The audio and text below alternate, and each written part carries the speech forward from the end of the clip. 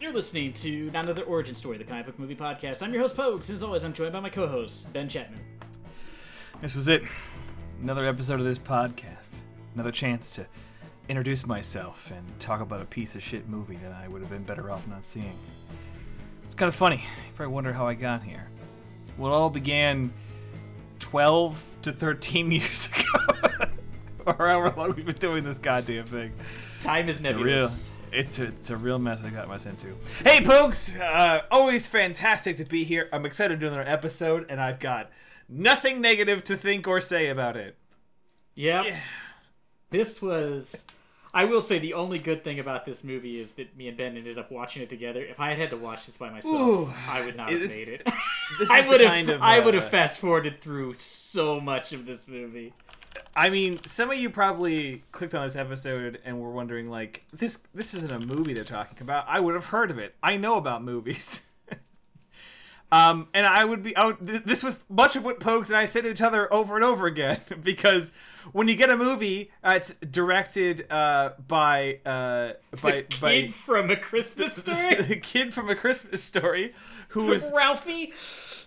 Who produced Iron Man, and it's got Vince Vaughn, Bill Paxton, Haley Steinfeld, Jonathan Banks, Terrence Howard, Jon Favreau. I mean, you think this must have been something that at least was made fun of somewhere else in the world, but this is a movie that even if you looked up Term Life review, you'd get a bunch of insurance reviews. Just all people talking about MetLife.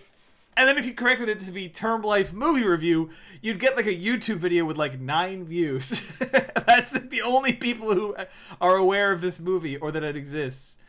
I mean, if I Googled Term Life movie and then Term Life Blu-ray and then looked up images, I bet you I wouldn't even find a shot of it. No, no. Yeah, it is weird. It's you essentially have to look up. You have to type in Term Life movie, and even then, it's still a dice roll. Oh, I found an eBay listing for a $5 copy of the Blu-ray, so... Too much! Too much! Who was fucking hunting for this? Anyway, for those of you that missed the mini-sode, we're talking about a fully abandoned graphic novel adaptation, kind of noir road trip attempt. Also, Pogues, you were not wrong. This was indeed produced by WWE Studios. Oh, it was? Okay, there was just so many WWs at the beginning of this thing, because it was also, Western. Then that makes even less sense, because, where was the... Was one of those guys a wrestler? No. Then why would they make this movie? The only time they make movies is to, put themselves, you know what I mean? One of the cartel guys is a mixed martial artist. Does that count? Okay, I guess. Maybe that'll do something for you. So for those of you that are still confused with what the fuck we're talking about, Term Life was a fully abandoned crime noir story that they tried to release in they filmed in 2014, sat on a goose egg until 2016 when they weekly released it straight to video in 2 theaters. It made $7 and then it disappeared into the ether, and Pogues and I blew the dust off of it and had us a watch. I can only imagine do you know that scene, and of course I'm about to ask even though I know the answer to this. You know that scene in The Simpsons when they're at the bookstore and Bart scans and Lisa scan their books, and it leads to a whole sequence of that signal being traveled. Yeah, because Bart gets a UFO book, and then it turns out it's just it turns out it's Al Gore excited someone's reading his book. That's all I could think about. When I had to rent this, and then you had to rent this, I can only think that 2 things happened. One, our credit card companies put our cards on hold because something's very suspicious. And 2, somewhere Vince Vaughn just sort of sat up and said, "Huh?" I feel like there's a group chat that Haley Steinfeld refuses to participate in, but what's his name, Peter Billingsley or whatever. She's got it permanently muted. Yeah, and Bill's 2 people just tried it. And Jonathan Banks cannot figure out how to get into it. Yeah. too old. His phone keeps beeping, but he doesn't know what the notification means. And He's borrowing his and Terrence Howard's just sitting there crying. Terrence Howard's that guy that keeps talking about irrelevant stuff in the text chain. You know what I mean? Like he read a text chain about going on a weekend canoe trip, and he keeps like texting political articles into it or something. You're like, that's not what this is for. I feel like Terrence Howard like somehow brings it back to like he's just really into posting negative reviews of the Marvel movies now. Or he's like, Iron Man 3 wasn't very good. He's like, I knew it. I knew that was gonna happen, guys. Yeah. He was like, I was in Red Tails with Cuba. Like, did you guys check that one out? Oh, fuck me. So Term Life is a movie that's greatest feature. It's a movie. He's got us there. Term Life is a movie that's greatest feature is that every 20 minutes you go, he's in this? That's the quality of what this movie I told Ben, it felt like there was like a period of time where like all of these people didn't have anything else to do, and like somebody was like, they're filming a movie down the street, and they're like, I could use $70 for a day. They got Terrence a per diem. Terrence Howard ended up having a bigger part, but for a good chunk of this movie, it seemed like he just appeared to be a carnival sheriff. Yeah, and when Ben says he has a bigger part, that's a stretch, unless bigger part just means watching two older men try to chase each other very sadly. But here's the elevator pitch. What if we took the all the appeal of heist movies and cut that part out and just put a road trip in the middle? Is that something you'd watch?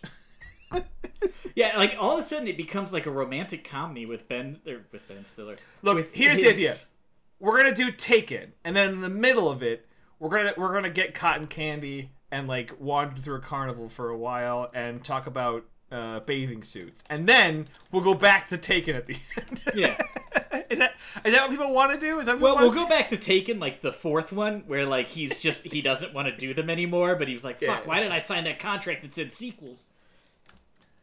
So this movie introduces so many, like, it's my favorite trope fest in the beginning in a way that is so funny that it honestly felt like it was like a Naked Gun movie at the beginning. Like, it was so tropey that they were making fun of themselves, but it's not. It's fully serious.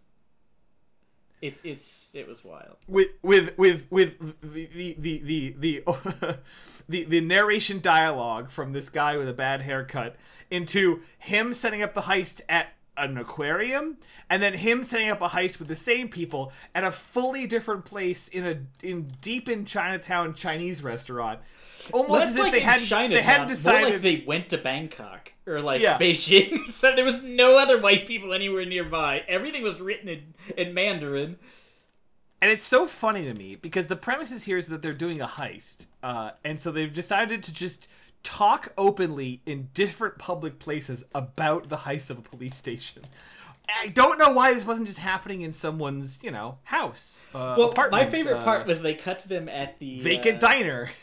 They cut to hit like the two of them talking in an aquarium, and it's not like they're at an aquarium and they're like in a side part talking by the fish. There's like 26 families. Like so many people are like, are those guys talking about a heist? They're so close to like one of the main exhibits of the aquarium that it's very likely that someone at any moment might ask them to take a photo of their family in front of like the fish tank.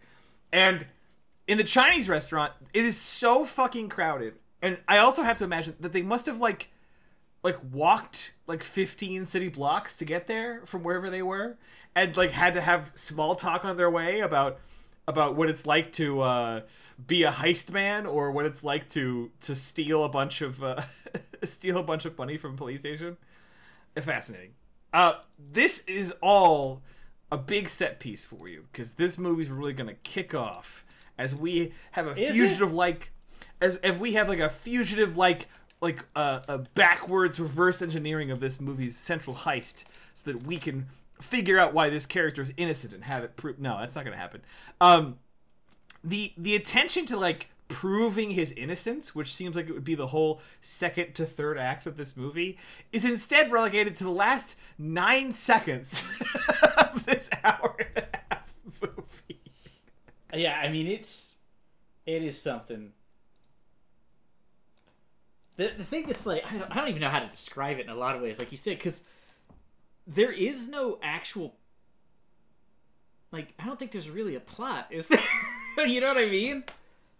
Yeah, there's vaguely a plot, which is like that the plot makes zero sense, which is Vince Vaughn is a heist setter-upper guy. Not even the heist doer, just not the heist doer, the guy who voices over the plan.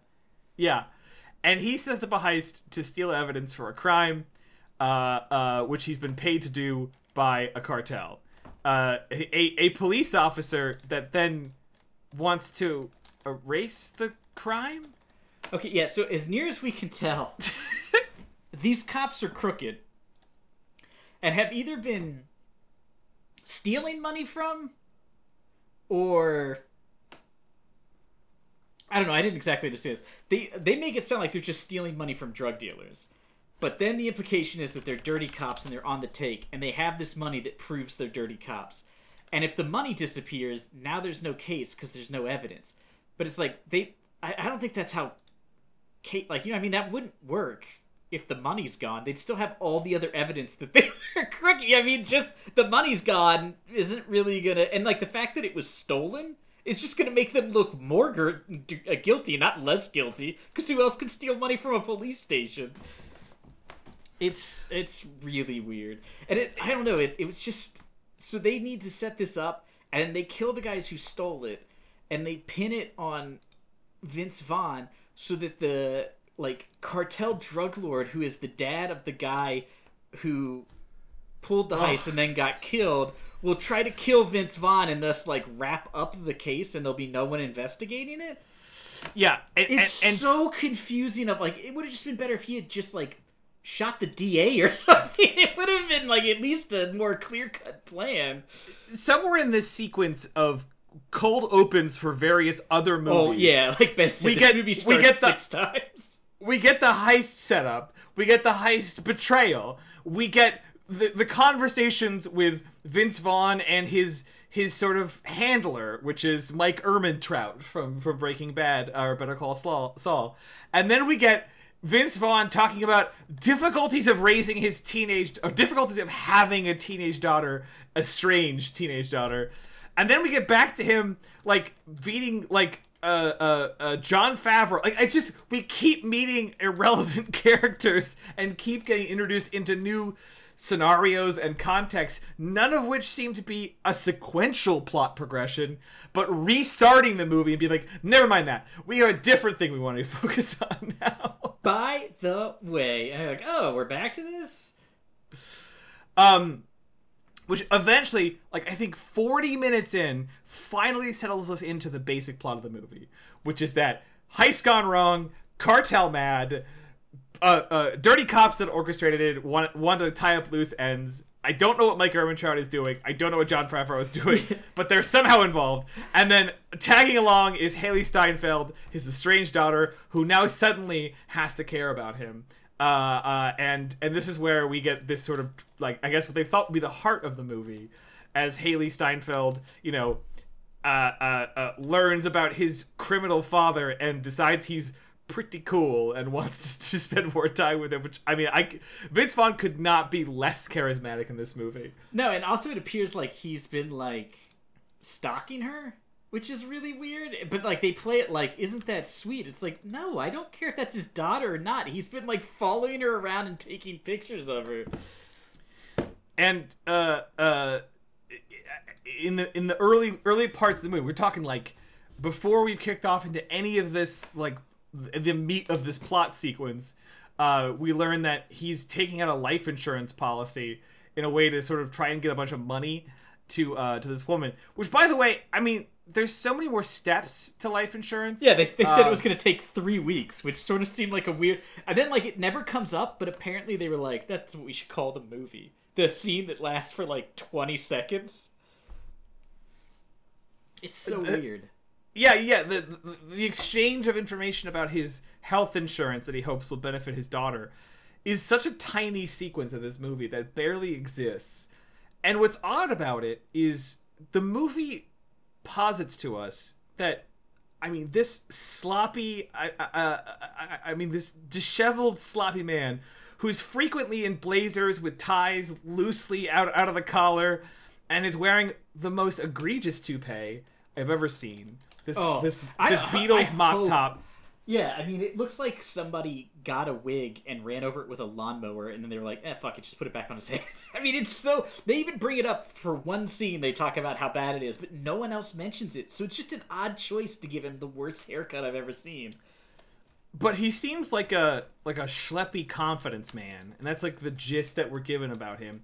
And if that was the bit, that he was this like clever, witty guy full of tactics that could orchestrate these complex, heists, and then let somebody else with, some physical talents and combat skills and stealth skills and safe cracking skills, like actually do the execution, that would make sense. It would be kind of a fun, like, Saul Goodman kind of character to follow around. But he's this like sloppy, like Italian loafer wearing guy that always looks out of shape and cannot run for his life. And we frequently see him, like, killing 5 to 6 members of the cartel at a time. Like, he's also, like, I don't know, he looks around the room as if, like, he's, like, they're, like, setting up like he's, like, MacGyver or something. Like, he's like, oh, I can use this to do that, to do this. And you're just like, this makes no sense. Like, what is he supposed to be?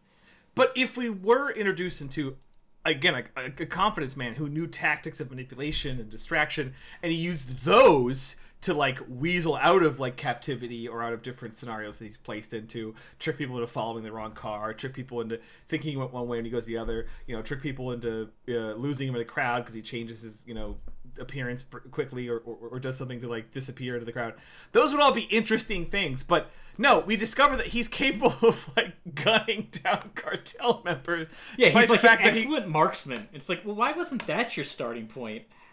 Despite the fact that he always looked like he ate like a big burger and fries combo like right before the scene started, and he's weighed down by it. He looks like, too, when they cut to him sometimes, like a lot of times he looks like he's like a used car salesman who's annoyed somebody just pulled up onto the lot. Like he's just like, I gotta go out, try to sell this Civic. Yeah, the resale value.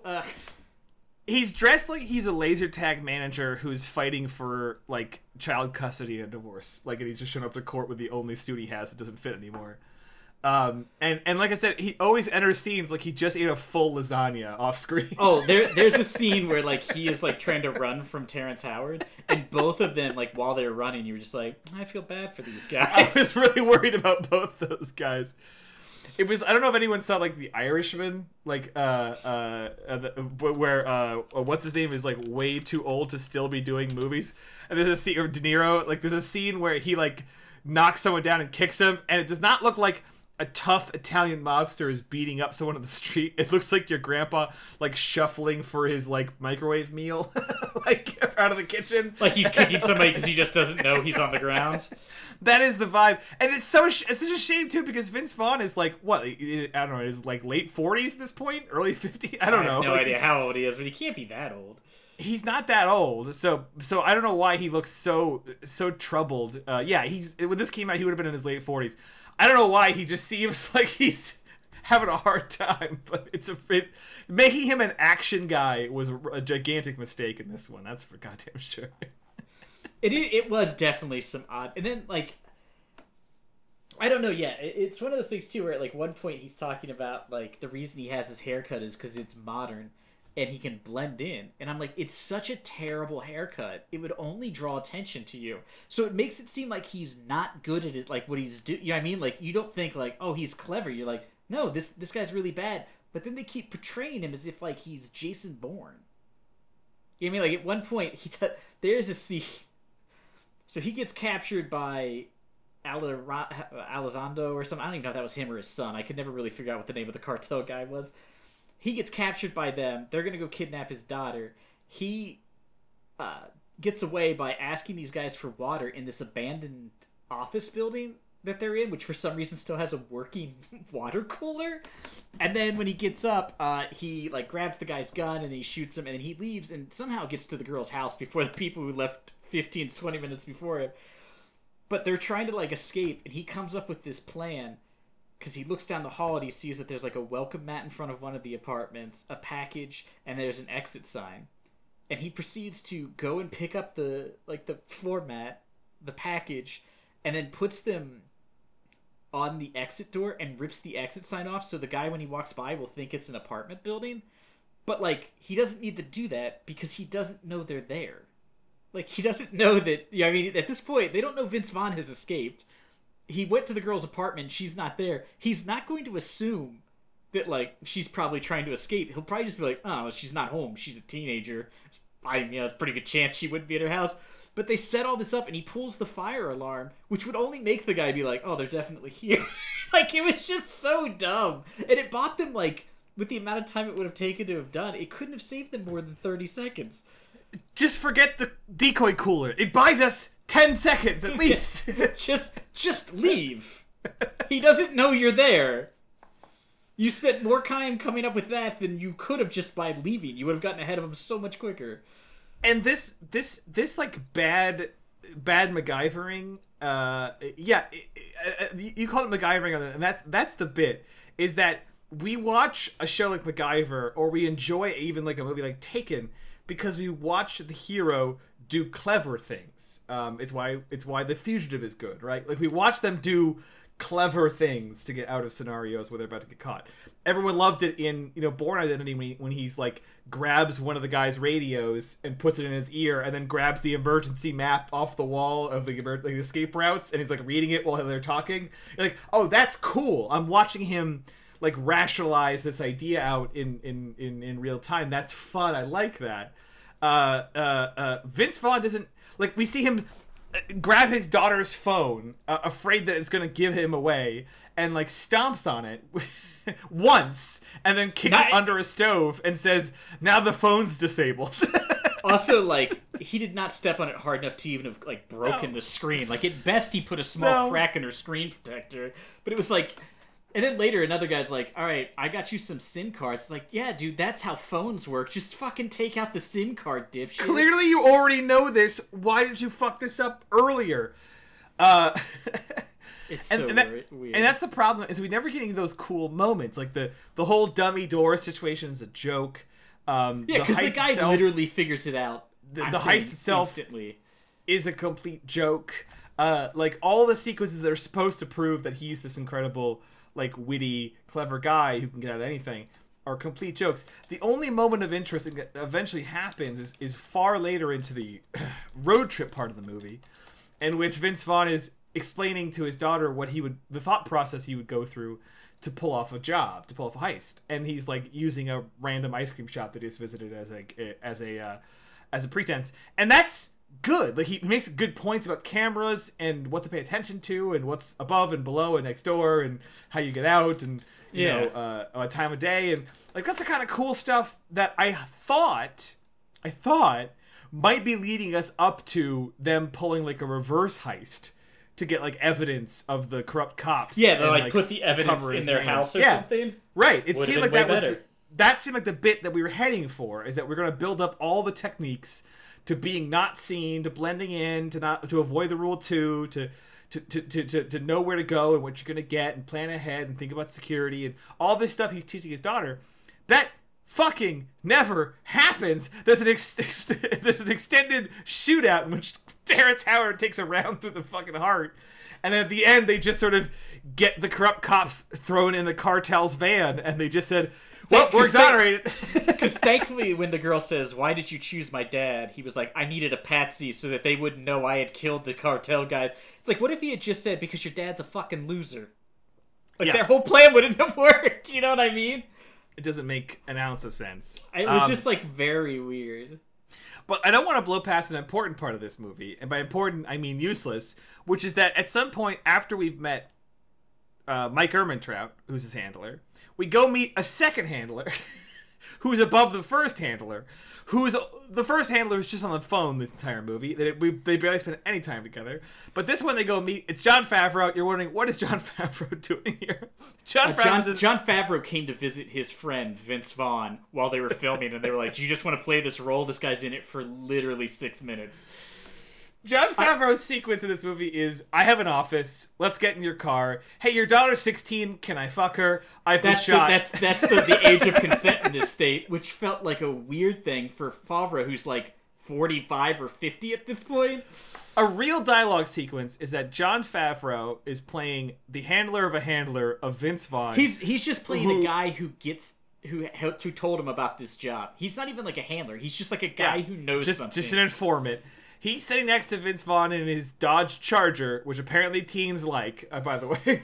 Teens think is cool. So much that this kid is willing to go to jail for driving just so he can drive it. Vince Vaughn is driving with this random guy that he uses to get heist information, who turns around 2 sentences in and says, by the way, your daughter is 16, and in this state, that's consent. Just saying.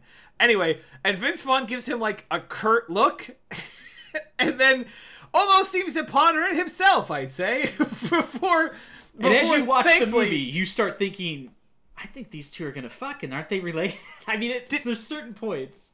Did the movie decided to have Jon Favreau be a creep so that we would be excited when he's shot unceremoniously? I think we were supposed to not later? care.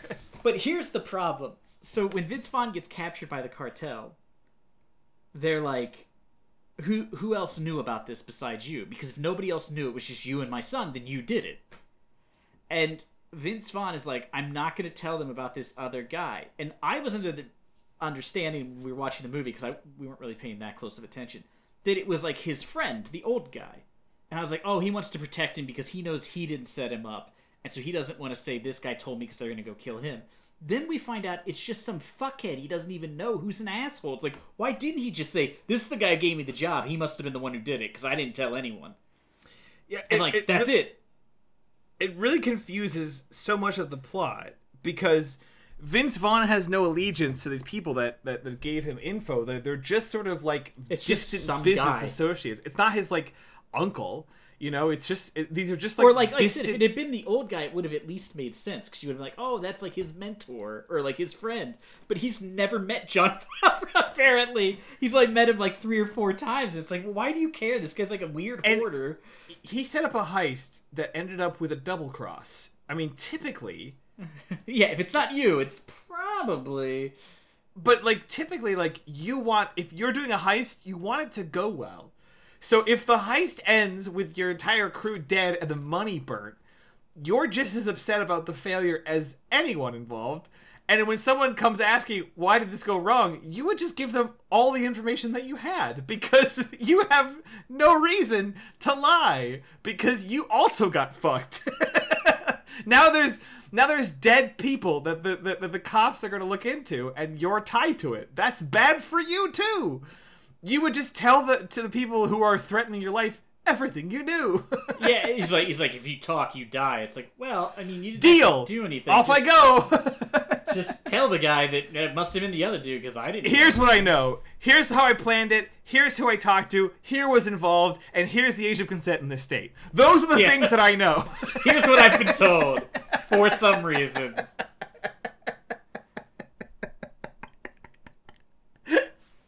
It's just so weird. What's also fascinating is that this movie has 2 villains. Bill Paxton's here, and to Bill Paxton's defense, I love just seeing him on camera. I just enjoy him, even if you feel bad though because like while watching, he's playing a dumb character. Thinking, but this is the end of his. This sort of other villain is kind of a like Latin character actor Jordi Mola, who is just someone who appears in movies as just sort of like a sleazy Latin guy. He's playing the cartel boss. He looks like just sort of a homeless guy or maybe like someone who, I don't know, he just looks disheveled and like upset and sad the whole time. He doesn't have like a menace to him at all. No, he just seems like he kind of misses his bummed. Son, you know? Yeah.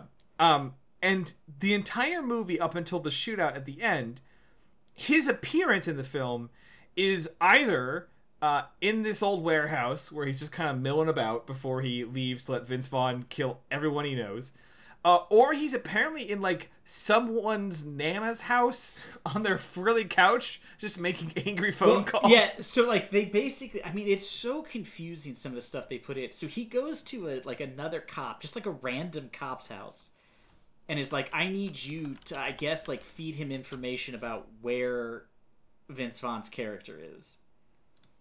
And then when they find him, they call in, and this guy verifies their badges as if they're real cops. This guy also has a job where he has a mouse and a keyboard but no monitor, so we don't know what he was doing with his job.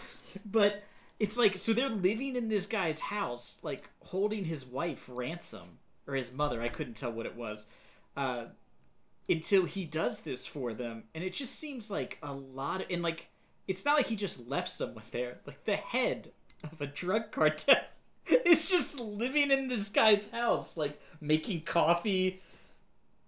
It was just weird. Yep, it was it was deeply weird. And let's not forget, this is all over $250,000.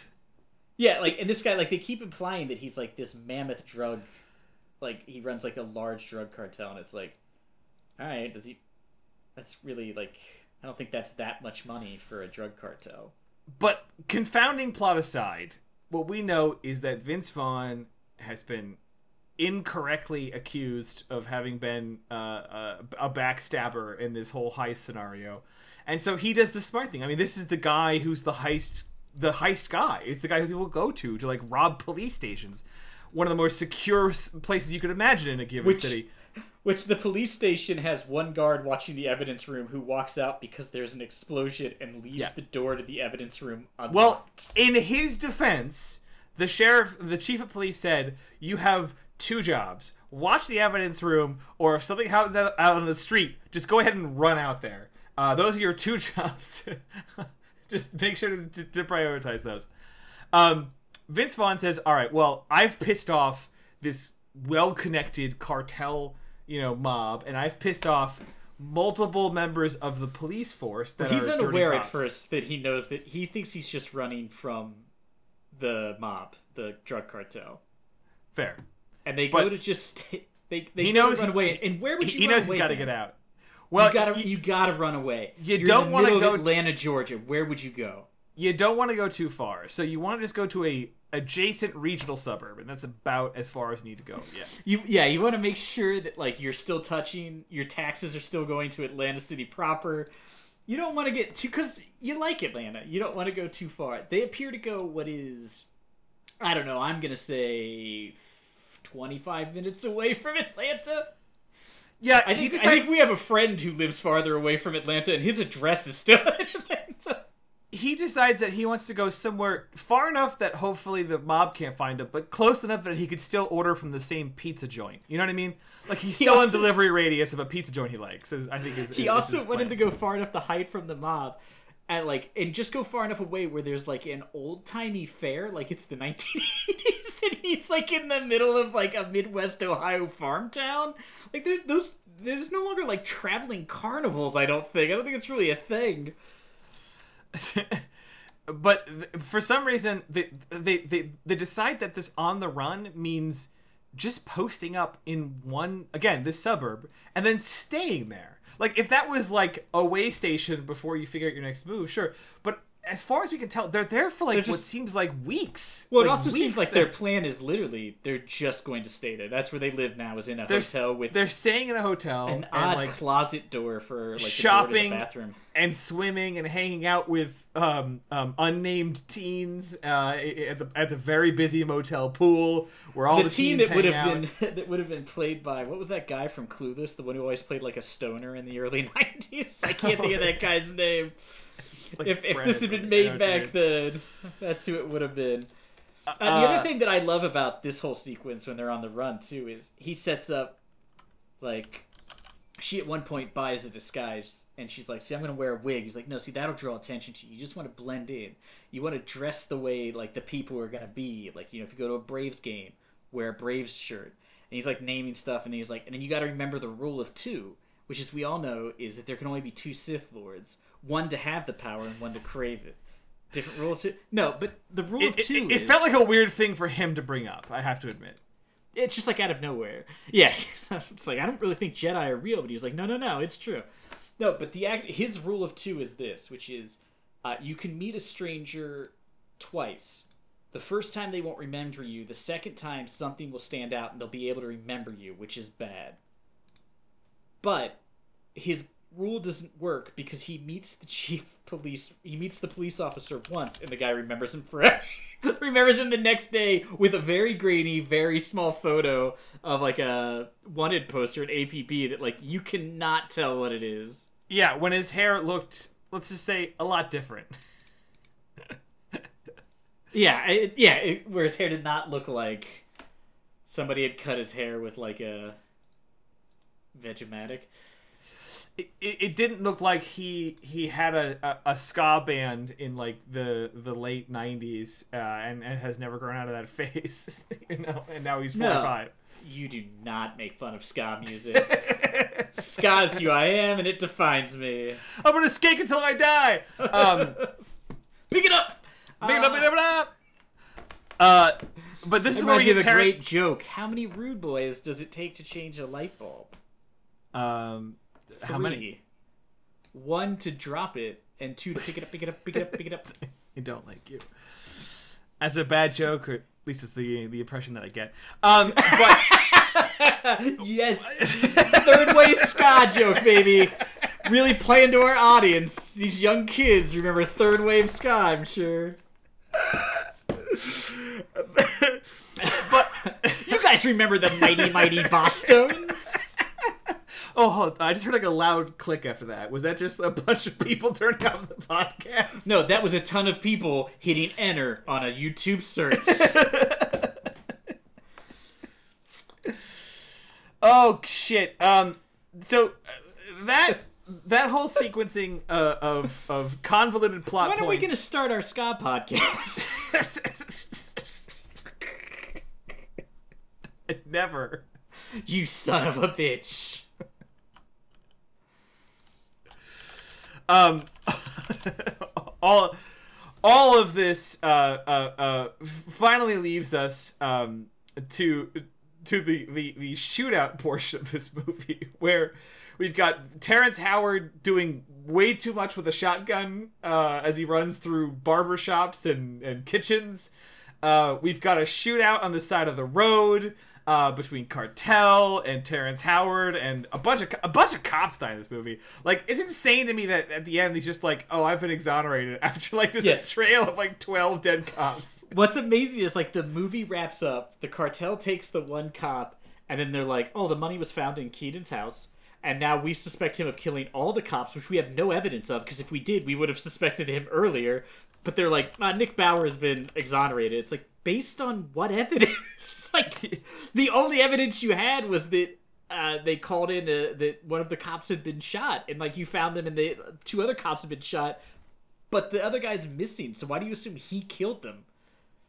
Yeah, because it's so weird. The bit, if you informed him that, if you informed whoever's looking into this case that we now have all the money and we have evidence that tracks this corrupt cop and his friends back to the whole heist and murder thing, then you would just assume that Nick Barrow here, Vince Vaughn, was just a guy who worked with him. Like, he helped him do the heist. Why is he suddenly freed from blame by the fact that this guy was involved? It just means that he's also involved. Yeah, not that he's weird that they're exonerated. like, well, a corrupt cop wouldn't be involved with a criminal. We all know heists can only be planned by one person. So it was so, and it's like such a throwaway. You could tell like the director was like, oh, we need a line where like somebody tells him that he's been exonerated, and they're like, okay, well, just have the guy reading him like a small paragraph on like page 8 of the like whatever the Atlanta newspaper is called.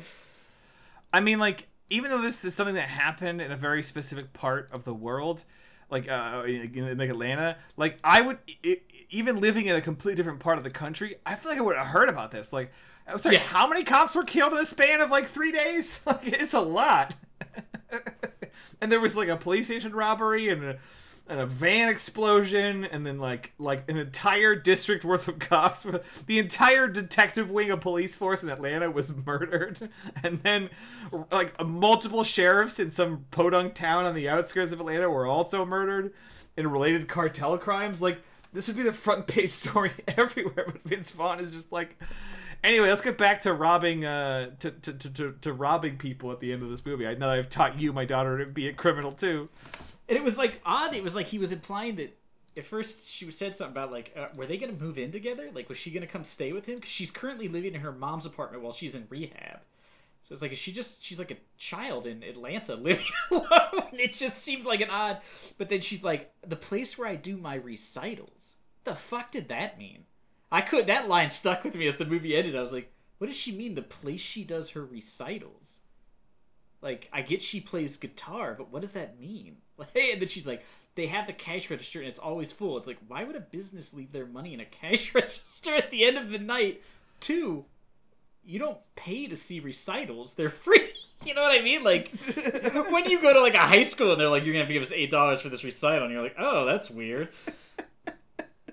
It was just such a bizarre... It really bothered me. I was like, you guys could come up with something better? Like, the place I waitress, something. Like, just some sort of follow-up. And then there's, like, a really weird scene. I mean, there's a lot of weird scenes. When they're at the fair, it really seems like they're on a date. But there's a point where she's, like... He goes in to use the bathroom after she's in there, and she has like 6 bras like just hung up on stuff in the bathroom, and it's like, why would she have that many bras? Like, you know what I mean? Like, I get teenagers are messy, but they don't just walk in and take all the clothes they own and throw them. And like a pair of her panties was just like hung on the mirror, and it was like, why would she do that? Like, what would be the conceivable thing in a person's mind to be like, I'm just gonna hang my dirty underwear on top of this mirror? It was just so weird. And then he's talking to her about how dirty it is, and she's like, well, you know, I've grown up. I'm not a virgin. And then she's like, I did it at my mom's bed. I wanted to. And he was like, with like Nick Cannon or somebody. It's not really who it was, but knowing his track record. And knowing this movie. Yeah, he could have appeared. She's like, and he's like, you didn't actually sleep with him. You just blah, blah, blah. And she was like, what? Did you talk to him? I was like, is this guy charting his teenage daughter's sex life via like...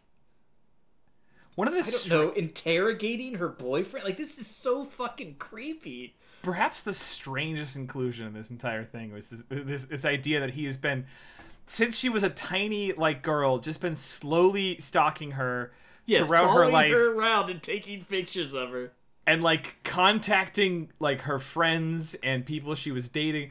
Like, if you explained that concept to me, that a estranged ex-husband and father who had no role in his daughter's life was now following her and contacting her presumed sexual partners, I would think I was watching an episode of SVU. Like, yeah, exactly. You'd be like, oh yeah, this guy clearly did it. It's being played by Vince Vaughn. The character actor in the show always is the guy that killed it. Yeah. Whenever there's a celebrity, you know he's the pedophile. Side note, I do fucking love watching Law & Order when they're investigating crimes and it's just they talk to random person, and then they ask Matthew Lillard, who's like sweeping up in a bakery, if he knows anything about it. And you're like, hey, wait a minute. Like, I think, hold on. I think we might have found our suspect. Hey, hold on. Is that Dean Cain? That's gotta be the guy.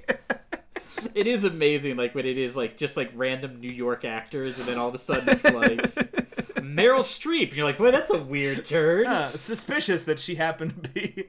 I think. I don't want to go out on a limb here, but I think she might be. If only Law & Order would do that, where, like, at some point it is just, they just have, like, a really famous person, and then it is just, like, Dean Cain moving boxes under a delivery truck, and you're like, well, I got this figured out now. And then it is just someone totally different.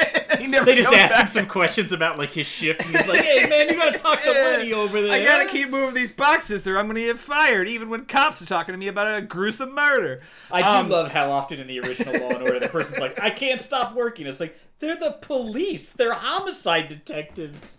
I think your boss is gonna let you take 30 seconds out of a... Every fucking witness is always doing too much shit. That's my favorite part of that Community Law & Order ripoff, where he's like, they go to Fat Neil and he's like moving all the stuff around in the office. It's so good. Anyways, Law and Order. We can get on our Law and Order podcast after this. Yeah. But what I have to establish to you now, Pogues, is if someone, and this is a very common scenario that I totally anticipate you'll run into it one day. If someone just sort of stopped you on the street and says, "Hey, you're Pogues, co-host of that hit podcast, Not Another Origin Story," I got a quick question for you. Should I watch the Vince Vaughn vehicle that went straight to DVD in 2016 called Term Life, where there's some sort of insurance subplot that never makes an appearance again, and he does some sort of crime, and there's cartels. It is amazing. It's like the title at the end. Ben even said to me, he's like, "So why was it called Term Life?" And I was like, "I guess because he got a life insurance policy in like the first 40 minutes." It would be like if Die Hard was called Fists with Your Toes, or like, you know, it was just called like Nakatomi Christmas. Or like, it's just like the most random things where there's like, well, there was a scene that took place there. It's just so, it's just like such a bizarre twist. Like if they had called Terminator 2 just like arcade, you know, because they went to that arcade for a little bit, like Regional Mall. Arcade Mischief. That's a weird movie. So if this theoretical, totally realistic person came up to you and asked, should I see that flick? Would you have any recommendation for them?